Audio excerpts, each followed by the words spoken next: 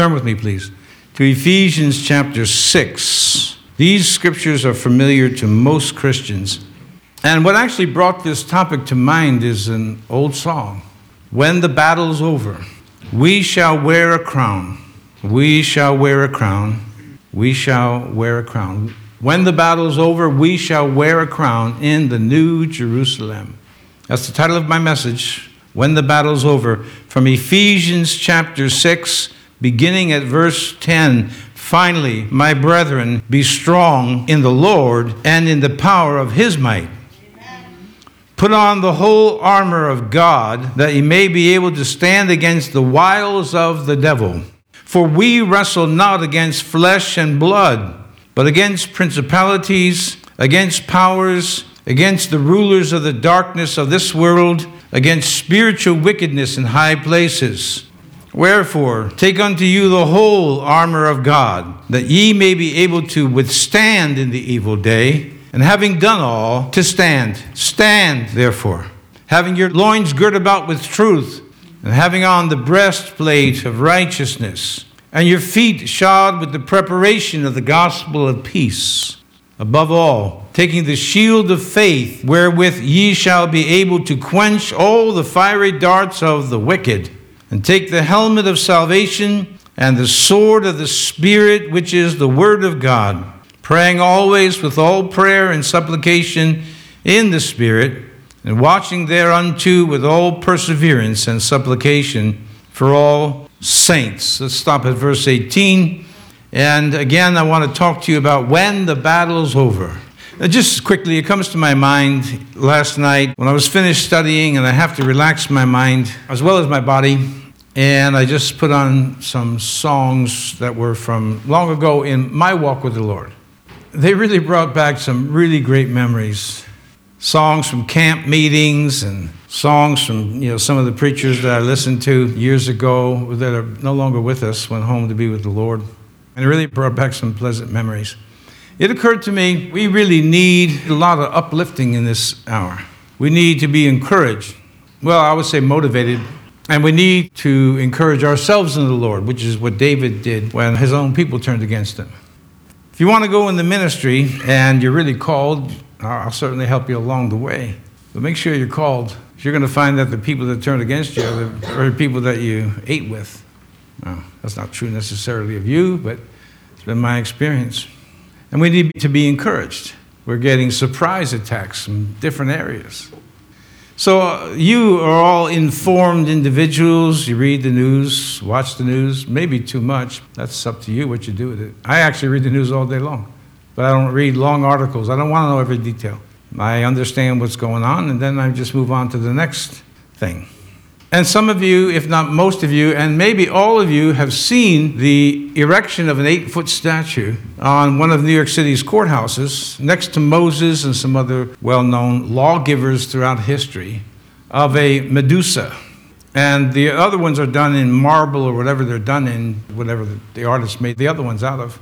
This one's in gold. It stands out. Let me read to you one headline, but most of the headlines, it's kind of odd when they're all saying the same thing.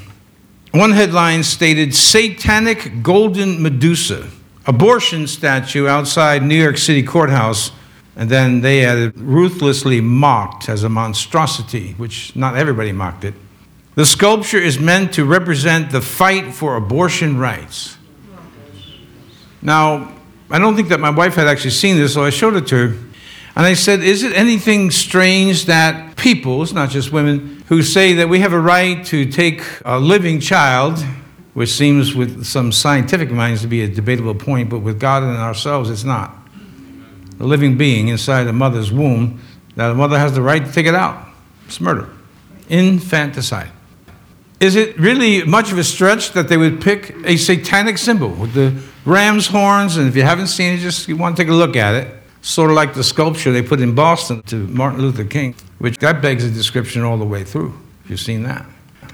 And what I've said to people, and I'm saying this to you and those that are watching or listening by way of radio, you are now witnessing a country that has made the same decisions, not everyone obviously, the same decisions as ancient Israel.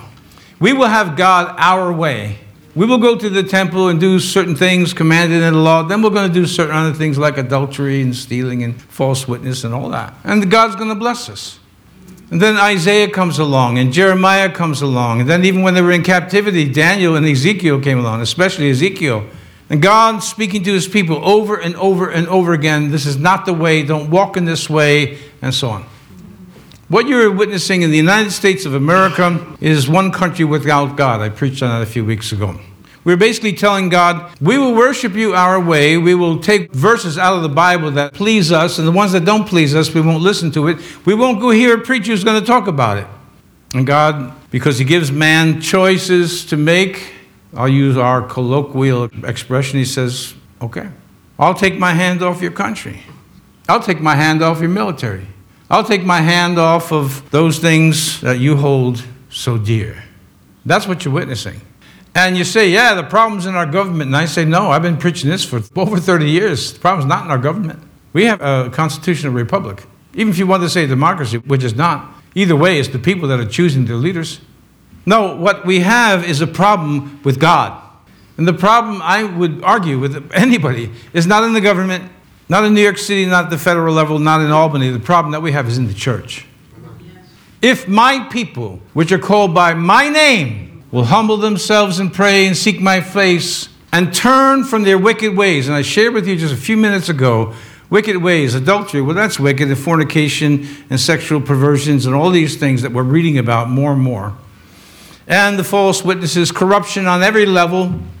And the Bible says it's the little foxes. Who doesn't talk to who in church? Are you kidding me? What Bible are you reading?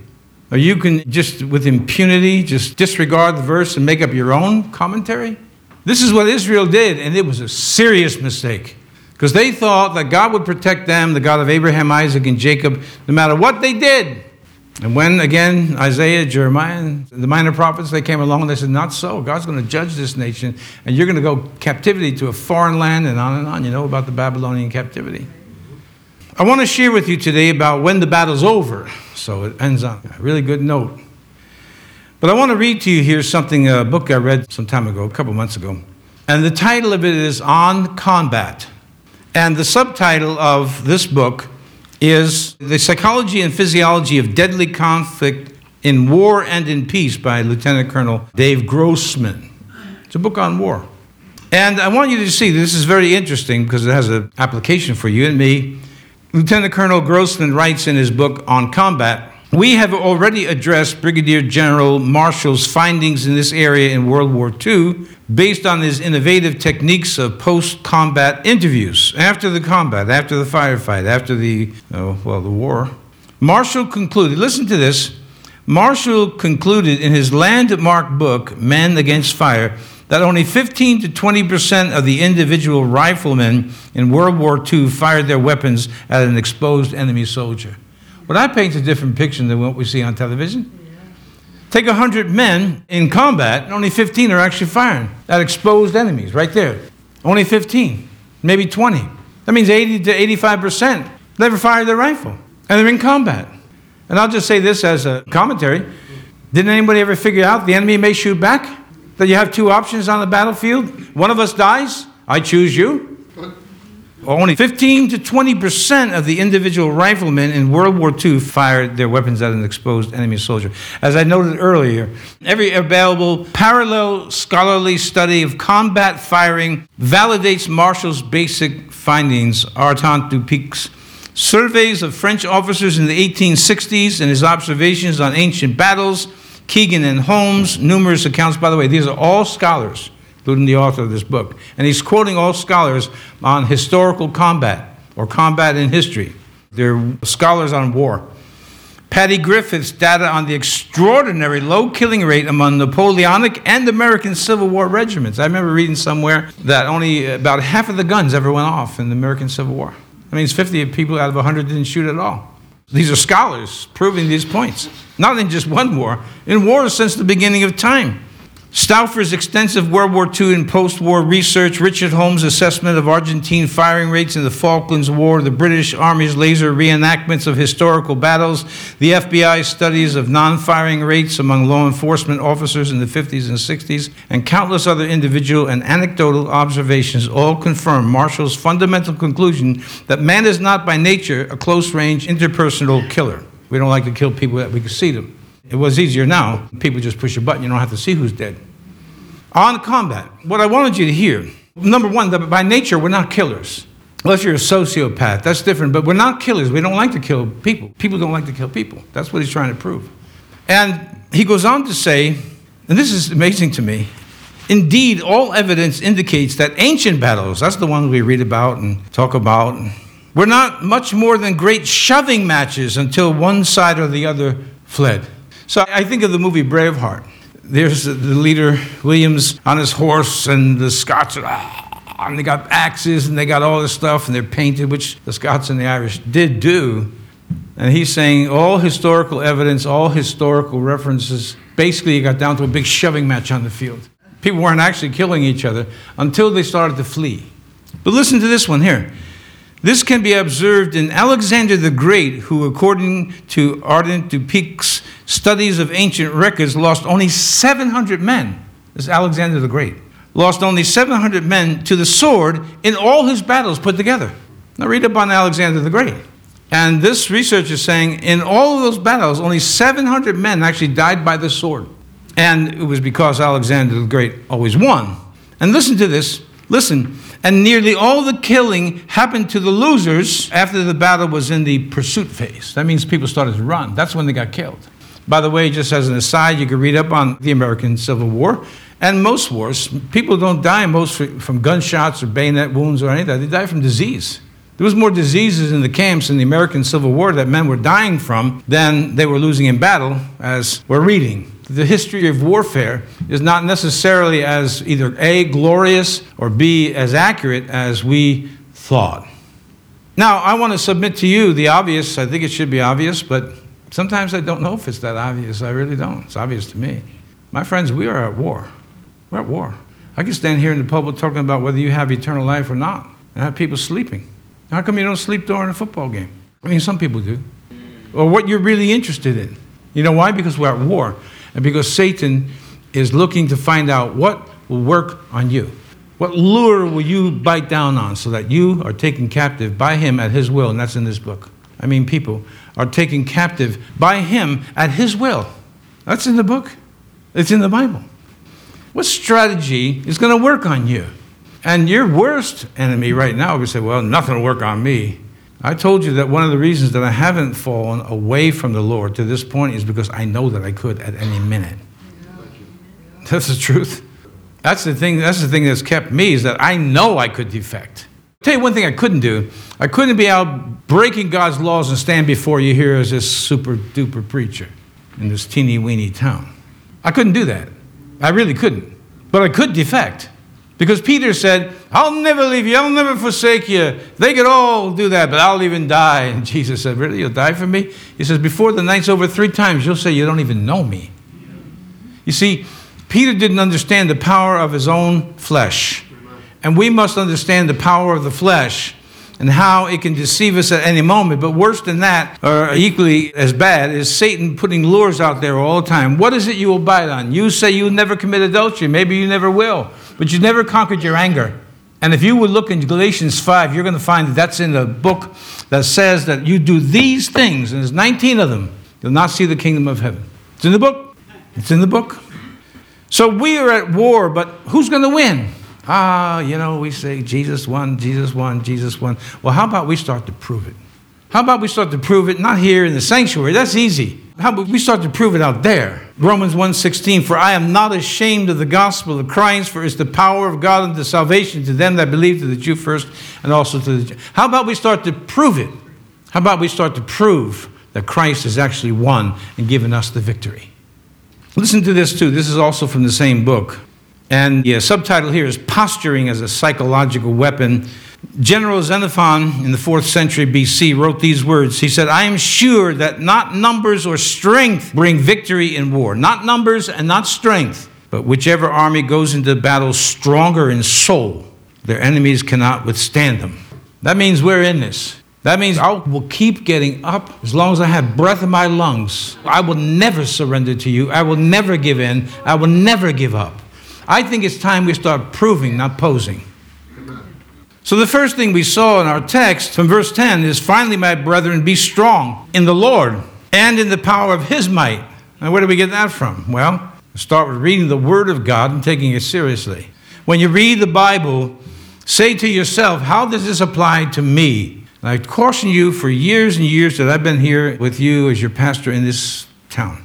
Stop applying verses to everybody else. It's not working. They're not going to change because you have applied the verse in your Bible reading to them. Apply it to yourself. We have enough professing Christians that start applying every verse they read to themselves. And combined, we have the augmentation of God's power and spirit. God shows up in a manner of speaking. So it says, be strong in the Lord and in the power of his might. Then we go to prayer. And we could talk about singing. And remember, singing is not the thing we call worship. It's a part of what we have in the Bible as worship. Worship is how you live. It's who you are in the dark.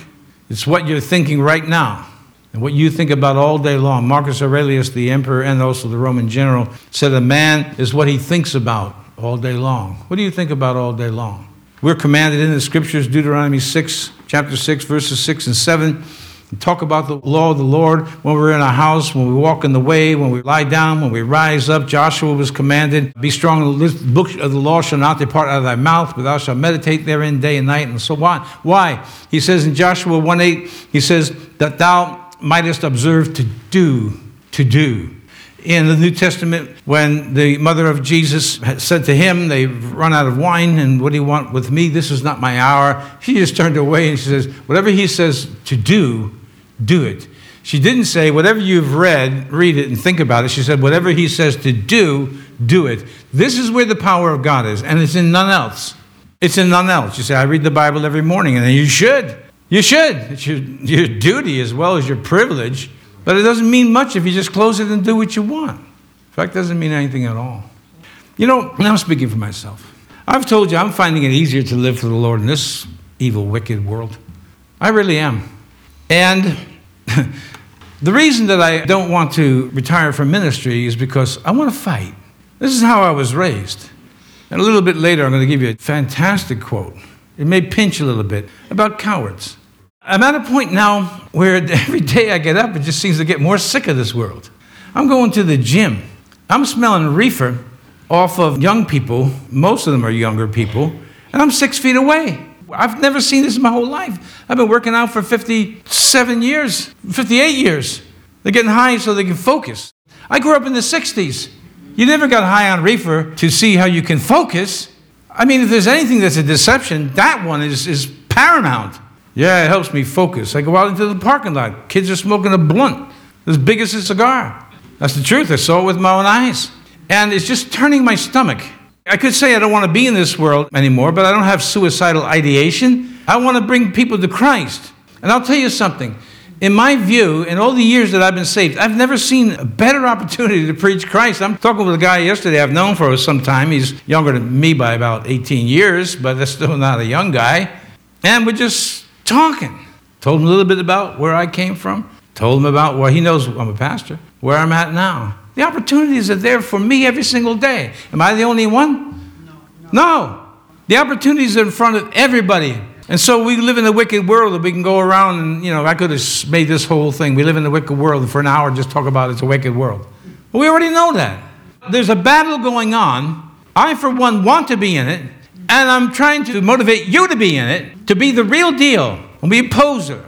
There are more than a dime of dust. And who has respect for someone who's posing as anything, but they're not the real deal? And only God anoints the real deal. Anyone can talk, as they say, it's cheap.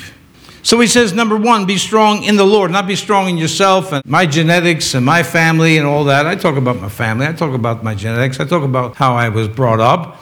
But I'm instructed and you're instructed to be strong in the Lord and in the power of his might. That's number one.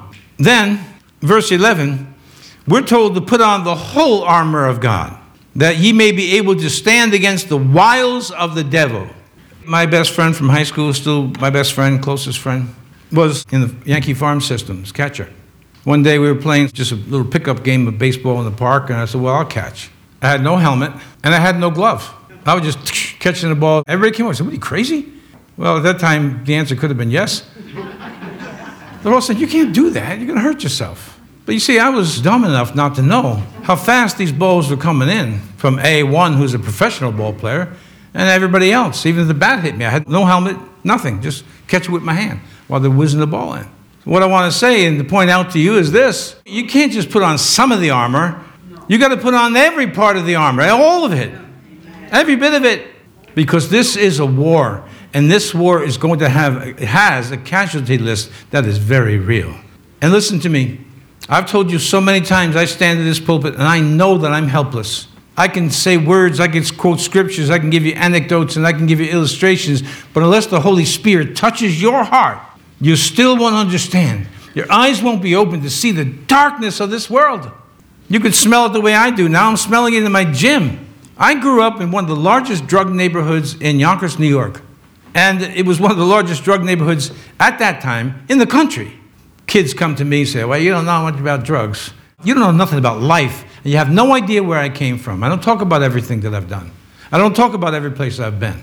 I don't talk about everybody I was associated with back in the day. I know a lot more than you think I know. A lot more than you think I know. And I know this much. Choosing Christ was a much better choice than anything else that's out there. And that's the truth. So I'm all in. I'm all in.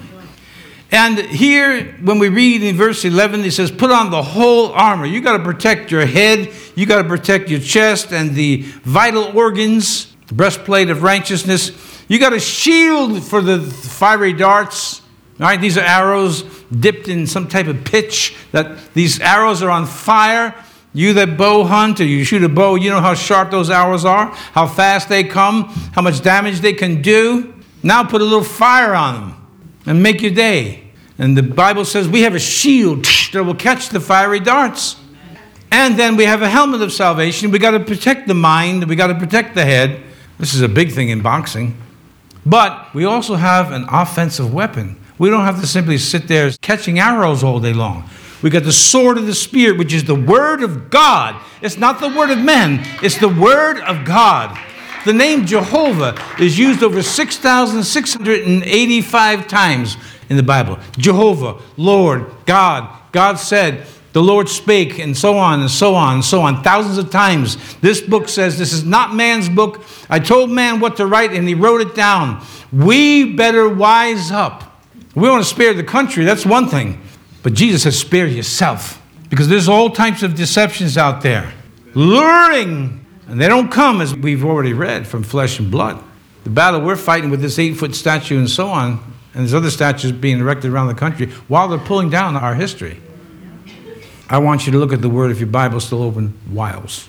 The wicked, it says in Proverbs, trip over things. I'm paraphrasing. They don't even know what they're tripping over. My dog has a habit of just dropping his bone, his play stuff, just wherever. The lights are off. I don't see it. I step on it and turn a little bit. Good thing I still have my balance. The wicked don't know what they're tripping over. But how much worse that you that have a lamp and a light to your feet don't know what you keep tripping over because you say you're not an adulterer. Good. That's great. That's good. It's really good. And you don't steal. That's good. And you don't bear false witness. But these little foxes, they got to go. Because the enemy uses that as a strategy against you. The Greek word for wiles is methodia, a method. Satan, I believe here, it says, has a method against me. And for me, it's always been busyness. Just keep me active, keep the information coming. I can't even remember I did a child dedication only a couple months ago. Why? Because I don't have a good memory. I have a great memory. I just got so much coming at me all day long. So I've made a decision. Push it all out and focus. How come you don't answer me? Send me a text, because I'm going forward. See that? Because that tactic always worked on me. Just busy work, like you used to get in college when your teacher didn't know what to say. Here, read 400 pages. Satan has a strategy for you, and you better believe it. He has a strategy for you. What's going to get you to walk away from Christ?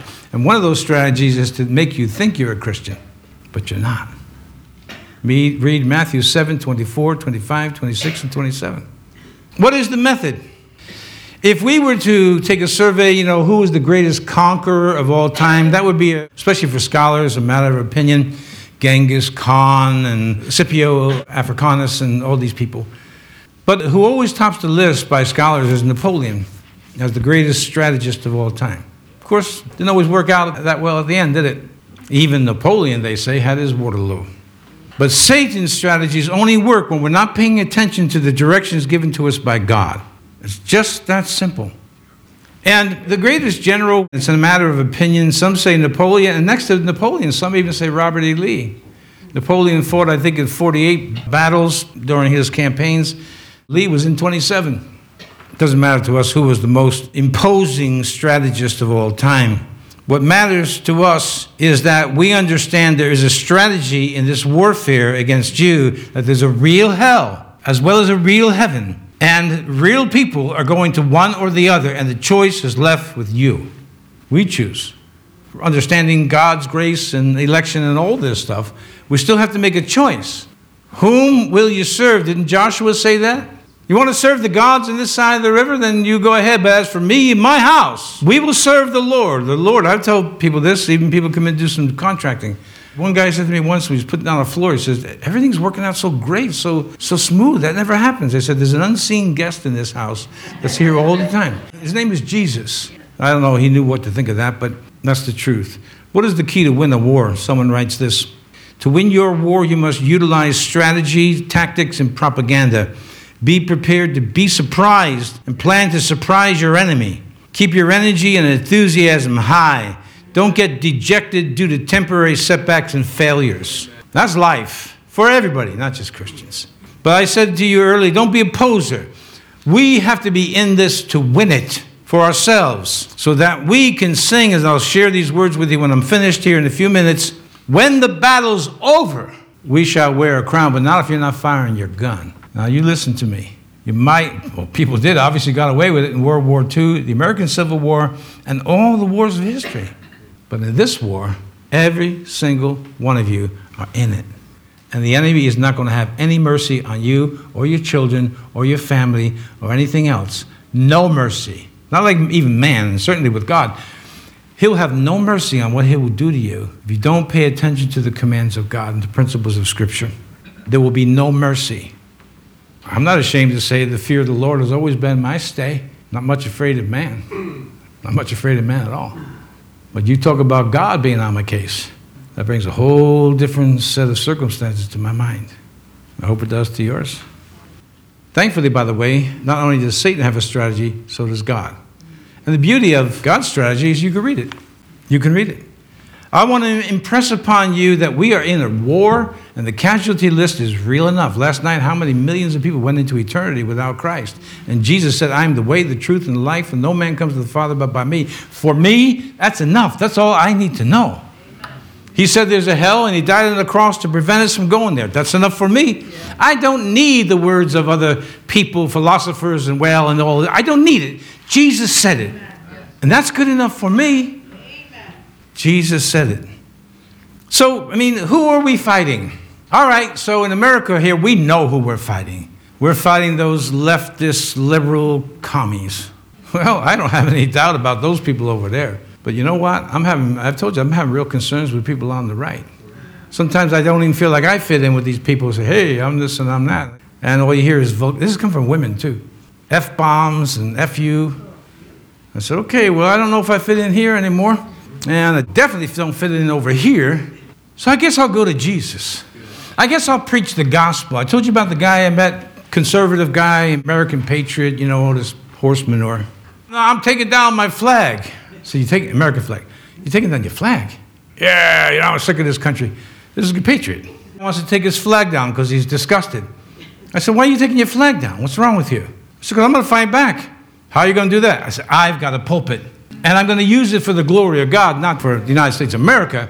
I'm going to use it for the glory of God. And you have weapons too. He said, I do, yeah. You got the Bible, you got prayer, and faith that quenches all the fiery darts of the wicked one. And we've got to use the whole armor because once again, we are in a real war. And the casualty list is real enough. And we're seeing it manifest in the material world in our country and around the world.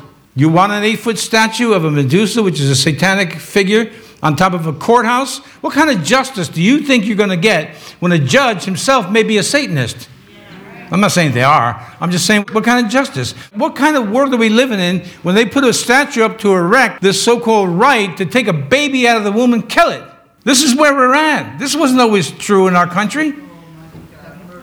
And can we sit in a seat of mediocrity and say, well, hey, nice sermon, Pastor. You know what? Look, if we're not going to do this thing, I hope that you love me. I really do. But I don't need all that. I'm not here for the pat on the back. I'm here to preach Jesus. I'm here to preach the gospel of Jesus Christ.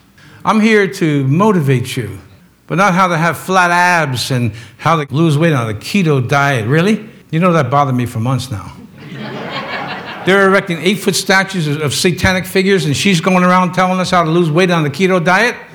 Now, how stupid is that? A preacher's going to preach Jesus. A preacher's going to preach the gospel of Jesus Christ and tell people you must be born again. You must be saved from the wrath to come, and you can be sure that wrath of God is coming.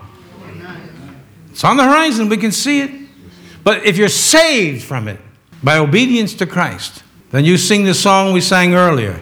Saved, saved, saved. So he says, put on the whole armor, because we do not wrestle against flesh and blood. That was my point. But against principalities, against powers. This is verse 12. Your Bible's still open. Against powers, against the rulers of the darkness of this world, against spiritual wickedness in high places. I'd advise you to get away from all these books. I've had a few. I got rid of them. Who's a 33rd degree Mason? You'd be surprised. And they had all these names up there. So I'm chucking this thing. How do I know what goes on in a secret meeting? How does anybody know what goes on in a secret meeting? Because it was secret. But yeah, they're going to write a big book. Toss it. It doesn't matter what the flesh and blood is or who the flesh and blood is. Behind it are satanic powers. They're working on our families. They're working on our marriages. They're working on our churches. Working on preachers.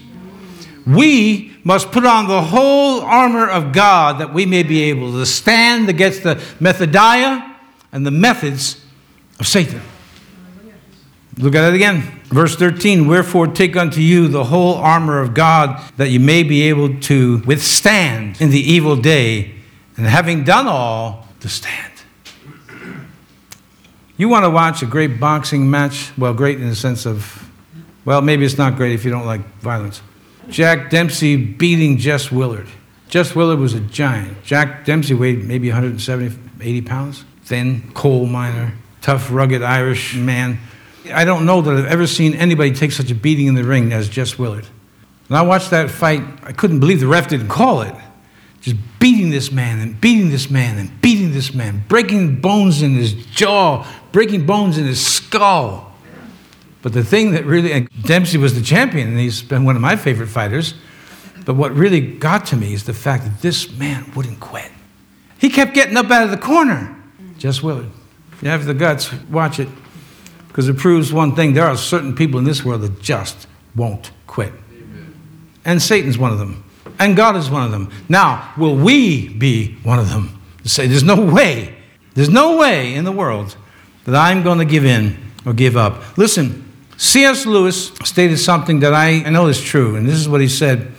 Satan's strategy is best served by either personal disbelief in his existence, which is not the case here, or an exaggerated reverence to his power, which can be the case here, I don't know. If you want to give Satan the victory, ascribe unto him the attributes that belong only to God. Satan is not everywhere present. Satan is not all-powerful. He's not all-knowing. So there's two extremes that Lewis pointed out, and I preached on it myself.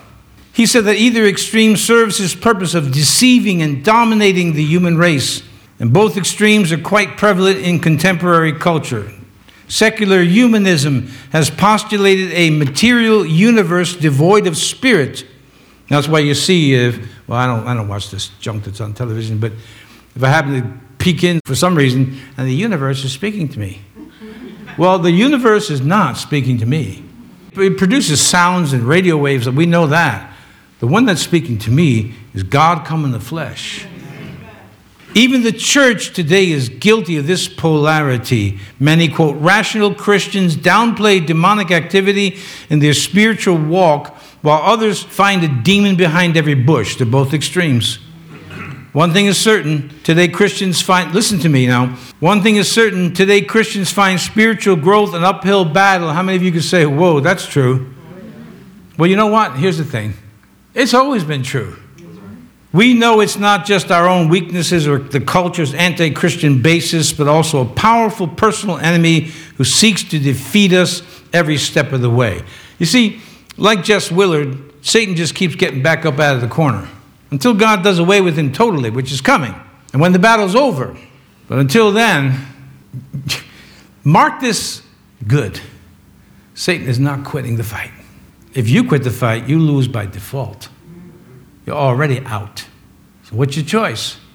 For me, I want to be like the Apostle Paul. For that matter, Jess Willard lost the fight, but he never quit. I admire him for that. Can you say, will you be able to say at the end of your life, I have fought a good fight. I have kept the faith. Henceforth, there is laid up for me a crown of righteousness. And that's what I'm going to end with today. How do you want to enter heaven? Now, I want to introduce you to a man who lived in the 17th century. His name was William Gurnall, a Puritan. I want to tell you, if you really want to up your reading, this is just a personal opinion. That's all it is. I don't read hardly anything by modern Christian writers. I know there's some good ones. I just don't. You get into William Gurnall's book. It's this thick, and it's called The Christian in Complete Armor. And it was written in the 17th century, 1600s. He was in Lavingham, England, and the pastor there for over 45 years or something like that. And he was Puritan. And in his book, he writes these words, and I'm telling you, just listen carefully. Who among us has not learned from his own experience that it requires another spirit than the world can give to follow Christ fully? Let this exhort you then, Christian, to petition God for the holy determination and bravery you must have to follow Christ. Bravery. Now this is a statement. I had to read this a couple times. I think I'm going to memorize it. Let me go back and read it again. To petition God for the holy determination and bravery you must have to follow Christ. Without it, you cannot be what you profess. Pray for the Holy Spirit. Pray to be filled with the Spirit of Christ. Not a drama, the real thing. Pray to be filled with that.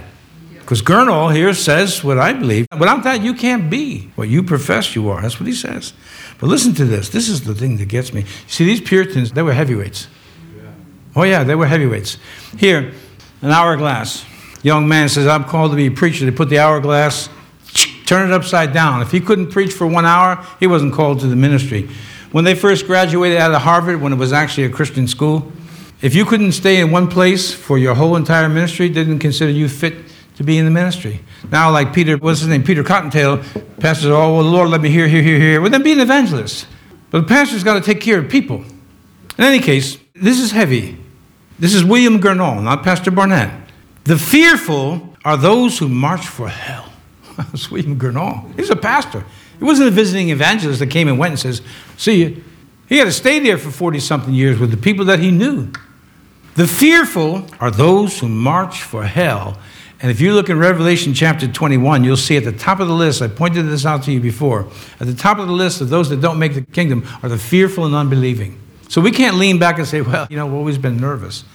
I have a sensitive nervous system, and it gives me troubles. But I'm not going to let that hold me back.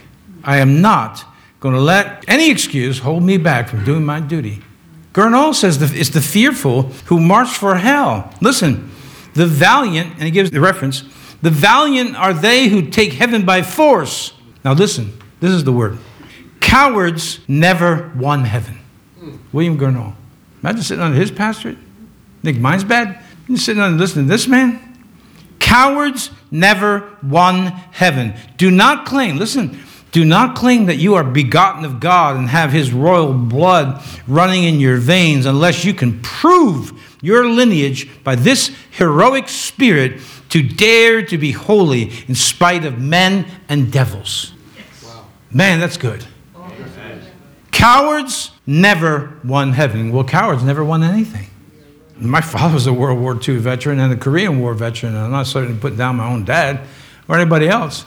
80 to 85% of the people never fired a gun. We won! Did we? Did we? Or did 20% actually win? That's a question to ponder. But this I'm telling you right now. Every single one of you here, you say, well, I'm a Christian. You're in it. And you better get your sword, the Word of God, life of prayer. You better get in it because there's a strategy against your life, and it may be working this very day as I'm speaking to you. It may be working against you, and you don't even know it. You got a hook in your mouth, and it's pulling you, and others can see it, and you can't see it. Now, that's a possibility. How do you know? Because this book, when you open it, it shines light. Well, it does on me. It shines light. I don't see your sins, I see mine. The needs that I have. Oh, God, help me to be more dedicated and so on and so forth. Is that your experience? Well, you say, well, that's good for you, Pastor, but I'm okay. I'm all right. This is a strategy against your life. What's your weakness? Like Samson. What was Samson's weakness? It's the women, it's the girls. We read in Proverbs not to lust after her beauty, but he couldn't help himself, I guess, until finally he was blind and shaven. And the way he ended his life, well, it's still kind of a neat story, but pushing on the temple, which, by the way, archaeologists have just discovered this site, pushed on the temple pillars, let me die with my enemies, because his life was gone. He sold it out for a woman who said, where's your strength? Where's your strength?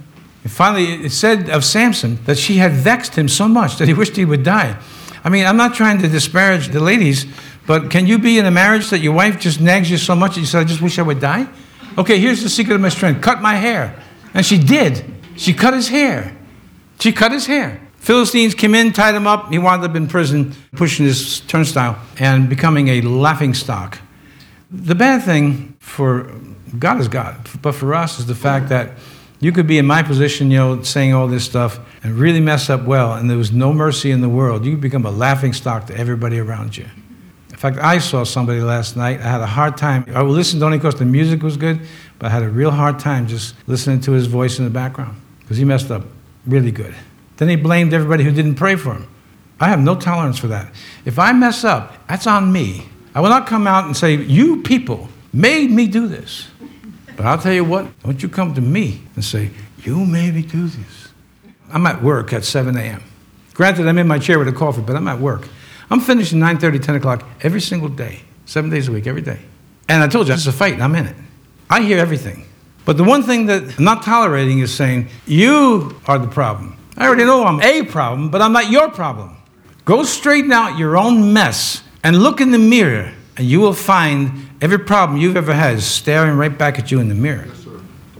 Well, we're told to stand with our loins girt with truth and the breastplate of righteousness and on and on. You could read 14 through 18 on your own. But let me just finish with this.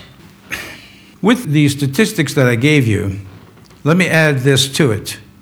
I have been on and off through the years, American Civil War history buff.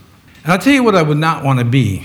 I would not want to be one of the over 100,000 deserters from the Confederate Army or part of the over 200,000 deserters in the Union Army. Those are the statistics. Men were discouraged. They were lonely. They wanted to go see their wife. They wanted to go home. They didn't like the camp. The food is too cold. But when they were caught as a coward, there was different types of punishment, including death. But most times they were simply branded right on the forehead with a C. When you heard about being drummed out of the military, well, that's what they literally did with rudimental drummers. Drum roll, captain has his bars taken off, buttons taken off, button taken off. Cowardly meant you ran from the enemy in the face of the enemy. A deserter, of course, that's self-explanatory, so you got a D, and you live with that your whole life. You go to get a job, you got a big D tattoo. I don't believe that God does that type of thing, but how do you want to enter heaven?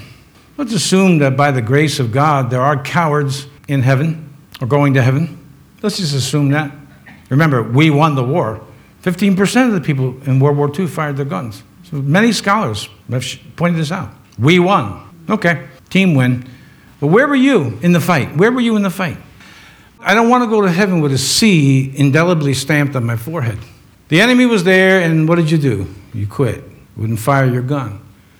Nor am I going to desert in the heat of the battle. I don't want to have a D on my head either. What I want, and I hope that you want it too, is what is promised to those who are in this all the way. A crown of righteousness, I mentioned from the Apostle Paul at the end of his life in 2 Timothy. A crown of righteousness. Now I'm asking you today, are you going to go for the crown of righteousness or for a C on your head? Means you're a coward. When the heat was on, the enemy was there, you wouldn't even fire back. Or D, you deserted in the midst of a battle. Well, we had a lot of that in history in the military. Rather, we want to be able to sing, when the battle's over, we shall wear a crown. You may not be familiar right off the bat with the name of Isaac Watts, but you may remember some of his hymns. O God, our help in ages past, Isaac Watts. Joy to the world, Isaac Watts. He wrote over 750 hymns, or about 750 hymns. And one is called When the Battle's Over. When the battle's over, I am a soldier of the cross, a follower of the Lamb, and shall I fear to own his cause or blush to speak his name? When the battle's over, we shall wear a crown. We shall wear a crown. We shall wear a crown. That's the refrain. When the battle's over, we shall wear a crown in the New Jerusalem. The next verse goes, must I be carried to the skies on flowery beds of ease? That's what most Christians in America want. Hey, Pastor, you may say to me after this message and write me an email. I didn't like that. Well, I'm sorry if I upset you with reality. But I ain't here to placate people. I'm here to tell the truth. Do I love you? Well, you know I love you. I've been here for a long time, right? 36 years come September. If you want to throw a little celebration, I'm up for that. 36 years that have been nothing but hell on earth. It's funny for you. It's not funny for me. Been hell on earth. But I don't care. I'll march it through hell so we could populate heaven. Whatever we have to do. So I'm not going into heaven with a C stamped on my head or a D stamped on my head. I was going looking for something. I'll finish with this. I was looking for something this week and took out a box where I have some old things. And I found some medals that I had won when I was a rudimental drummer. And some of them are big, and they're really, really, really sharp-looking medals, nice-looking medals. And when I brought them out, there's two of them on my championship days, they were clinging. You know, clink, clink, clink. It reminded me once again that that's how I want to go into heaven. I don't want to be one of the 80%, 85% that didn't even fire the gun and say, hey, we won. No, we didn't. The 15% and the 20% that were in it all the way, they won, and you just happened to be on the team and escaped the casualty list. And some don't escape that either. There's two options here. On the battlefield, somebody's going to die. Choose the other guy. In this case, I'm talking about the spiritual warfare. Fight the good fight of faith. When the time comes, and it's coming for all of us here, to meet your Maker, no one's going to come near you and put a C on your head or a D on your head, but you're going to wear a crown. And as I always say, or so frequently I say, and to be able to hear Jesus say, well done, thou good and faithful servant, well done. When the battle's over, but it ain't over yet. We're in it. You may say, I don't want to be in it. It's not like the military. You're not getting a discharge. Or if you do, you don't want a discharge, because heaven won't be your home. Those are the choices that we have. I'll stay in it. And if I'm going to be in it, I'm going to be in it 100%. If I'm going to be in it, I'm going to be in it to win. And I pray that you would be too. The world is primed for Christ right now. The world is primed for Christ. Let's do this. Let's do this here in the Adirondacks or wherever we are. I don't even know where we are. I'm glad I'm not in New York right now, I'll tell you that much. Let's pray. Father, the reality of your word strikes me every time I read it. And I'm glad for that. Help us to confront casual Christianity in a time of increasing warfare that is not going to play out well for our children and our grandchildren or for ourselves if we don't stand up and be counted. A line is drawn in the sand. This war is not going away till you return, Jesus. But help us not to be cowards. Because cowards, as Gernall said, never won heaven. I pray, Father, that you would continue to fill Time for Truth and those that are associated with it with your Spirit. And those that are watching from overseas, our friends from all these African countries, plus India and the Punjab and Pakistan and other places, fill them with your Spirit too. All over the world, fill your people with your Spirit that will stand in this wicked hour that we live in, this evil day. Help us, God, to have the ambition to enter heaven, to receive that crown of life, crown of righteousness, and whatever else you have in store.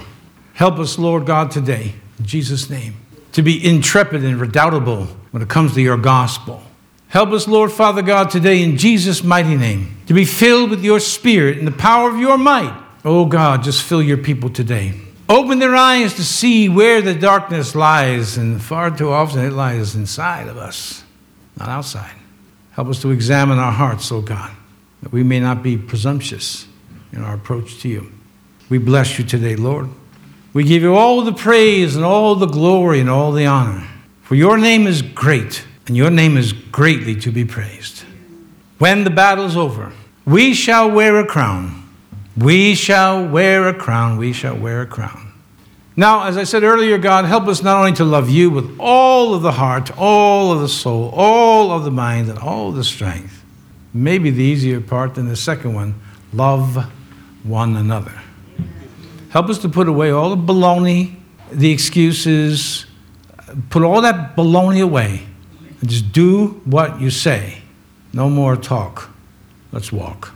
And we give you all the praise, give you all the glory, and give you all the honor today, Father God, in Jesus' mighty name. Can you say amen with me today? Amen. Amen.